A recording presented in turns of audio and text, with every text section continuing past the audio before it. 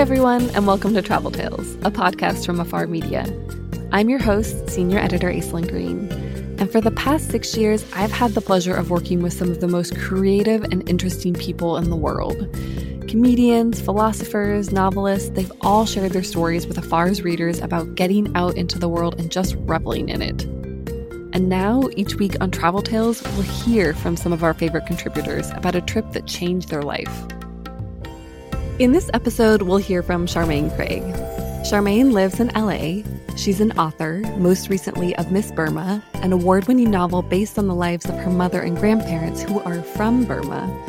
She's also a huge fan of the Portuguese poet Fernando Pessoa, but I swear we didn't know that when we sent Charmaine to Portugal as part of Afar Spin the Globe series. And quick reminder, that's where we spin an actual globe, pick a spot, and send a writer with 24 hours notice. And to be honest, we weren't even sure if she'd be able to go. 2 months before she left, her house burnt to the ground. But, as we'll soon hear, she wanted to take this trip.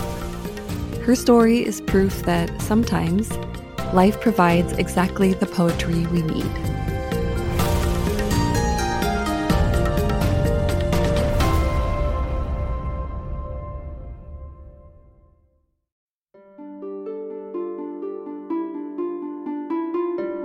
"18 months ago, I returned home one afternoon to find that my house had been scorched all the way to the roofline, with the second-floor windows blown out and smoke billowing from the attic as firemen blasted it with water. What had happened was that about an hour previously, the house next door to mine, which was temporarily uninhabited, had burst into flames likely due to arson, and the fire had jumped to my property. I should mention that the houses, mine and the one next door, were actually twins, built in 1904 by the same woman, one for her and one for her marrying daughter. They weren't fancy, but they were Victorian craftsmen in style with high coped ceilings and lovely woodwork, the kind of craftsmanship and materials we just don't see in new structures. And as I stood there, taking in the damage, I had the fleeting thought that these structures had survived unscathed for over a century. And what was really being lost was history, and that loss had happened under my watch. And then there was the fact that my family had just come through a series of relocations, having moved twice in that year alone. That very morning, the morning of the fire, I'd finally felt settled enough to start my next novel in earnest. Normally I write at a desk, but for some reason that morning I felt called to lie with my computer on my bed, and I remember taking a moment to observe the quality of the light filtering into the room and the way the trees were moving outside my window. I was filled with a sense of having arrived home, and I remember being palpably grateful. Well, 2 months and 2 relocations after the fire, I learned from Afar that I was being sent to Lisbon as part of their Spin the Globe series. That's the one where they don't tell you where you're headed until about 24 hours before you take off. Needless to say, I was still very much spinning from the fire, but as I hurtled away from my kids, I felt almost relieved to be leaving the disarray of our so-called home life, something that had become a near constant state of upheaval and nomadism for a more discrete period of aimless wandering. A period when all I had to keep track of was myself. Out of what I rationalized was a sense of adventurousness, but what was probably a mixture of exhaustion and stoicism, I decided not to consult any kind of travel resource in preparation for the trip. I guess you could say I was throwing in my lot with impermanence. And after dumping my bags at the bed and breakfast a friend had recommended, I found myself pathetically following swells of tourists down cobblestone streets in one of Lisbon's historic districts. We squeezed through a series of stunning and strikingly similar squares before I found myself on a jammed commercial road where something caught my eye. A placard advertising the world's oldest operating bookshop, whose cafe was called the Sala Fernando Pessoa.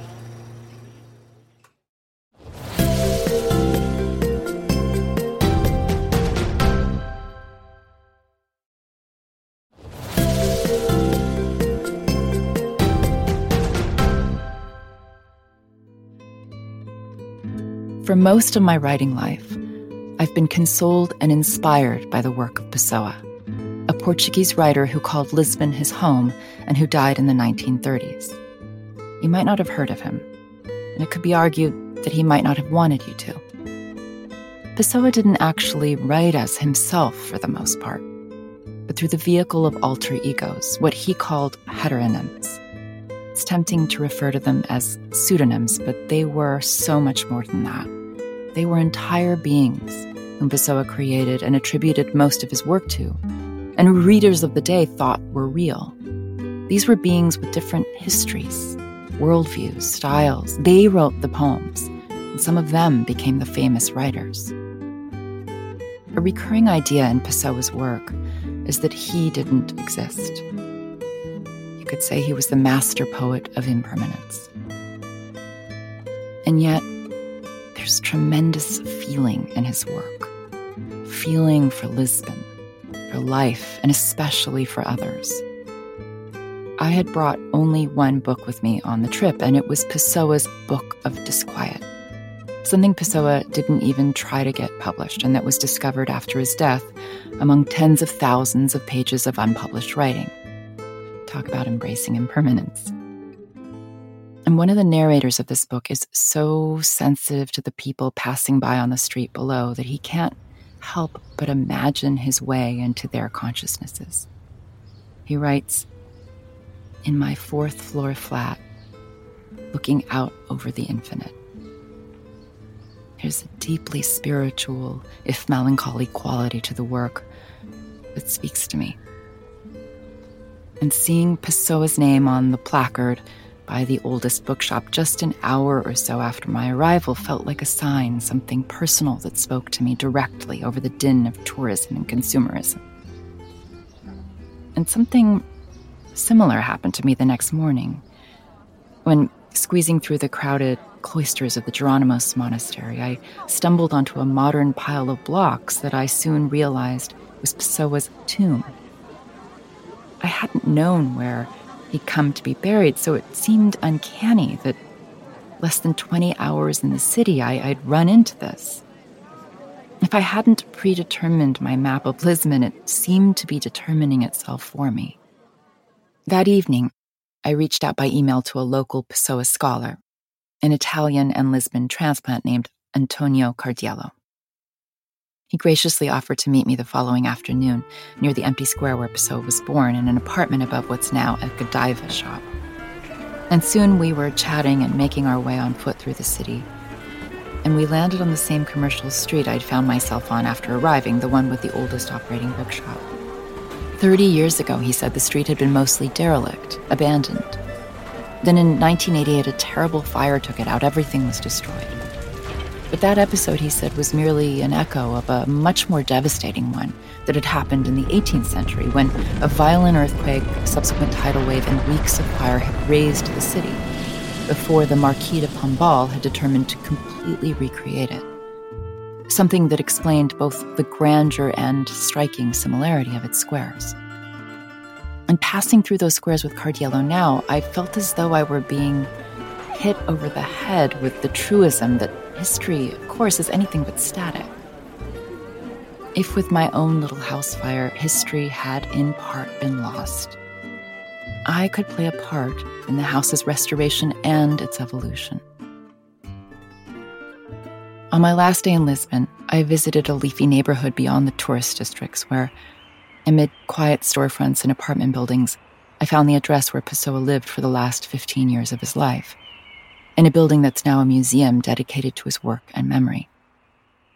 The whole place has changed since his time, and Pessoa's bedroom is now just a recreation. But I still felt something as I stood looking over his bed. Or the recreation of that bed, I don't know. What mattered to me standing there was that he existed, in spite of his sense that he didn't. What mattered to me was that he slept alone on a narrow twin bed in an actual room, where he left a trunk filled with his tens of thousands of unpublished pages. Why did he leave so much unpublished? What if those pages had been burned? lost to history before ever having been found. What do you think he would say if he knew that half of them remain unpublished today? Would he say, impermanence was the point? Would he say, loss is essential to hope, and often the starting point of audacious feats of beauty?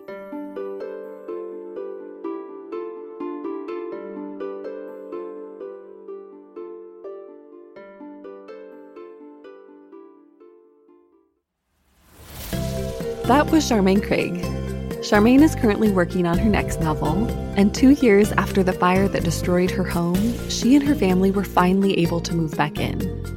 And then the quarantine hit Los Angeles. It's felt like the inverse of what happened before, she told us. Time out of the house has given way to a period of intense living in it. She says it's made her aware of the impermanence of even this moment. And she's using that knowledge to, quote, make the most of this time with my growing teenage girls. Ready for more travel stories? Visit us online at afar.com/traveltales. And be sure to follow us on Instagram and Twitter.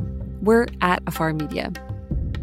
If you enjoyed today's adventure, we hope you'll come back next week for more great stories. Subscribing makes this easy. You can find us on Apple Podcasts, Spotify, or your favorite podcast platform. And please be sure to rate and review us. It helps other travelers find the show. This has been Travel Tales, a production of Afar Media and Boom Integrated. Our podcast was produced by Aislinn Green, Adrian Glover, and Robin Lai. Post-production was by John Marshall Media staff Jen Grossman and Clint Rhodes. Music composition by Alan Koresha. And a special thanks to Laura Redmond, Sarah Storm, and Irene Wang. I'm Aislinn Green, your zoomed-out, under-traveled host. I can't wait to hit the road again. Until we all freely can, remember that travel begins the moment we walk out our front door. Everyone has a travel tale. What's yours?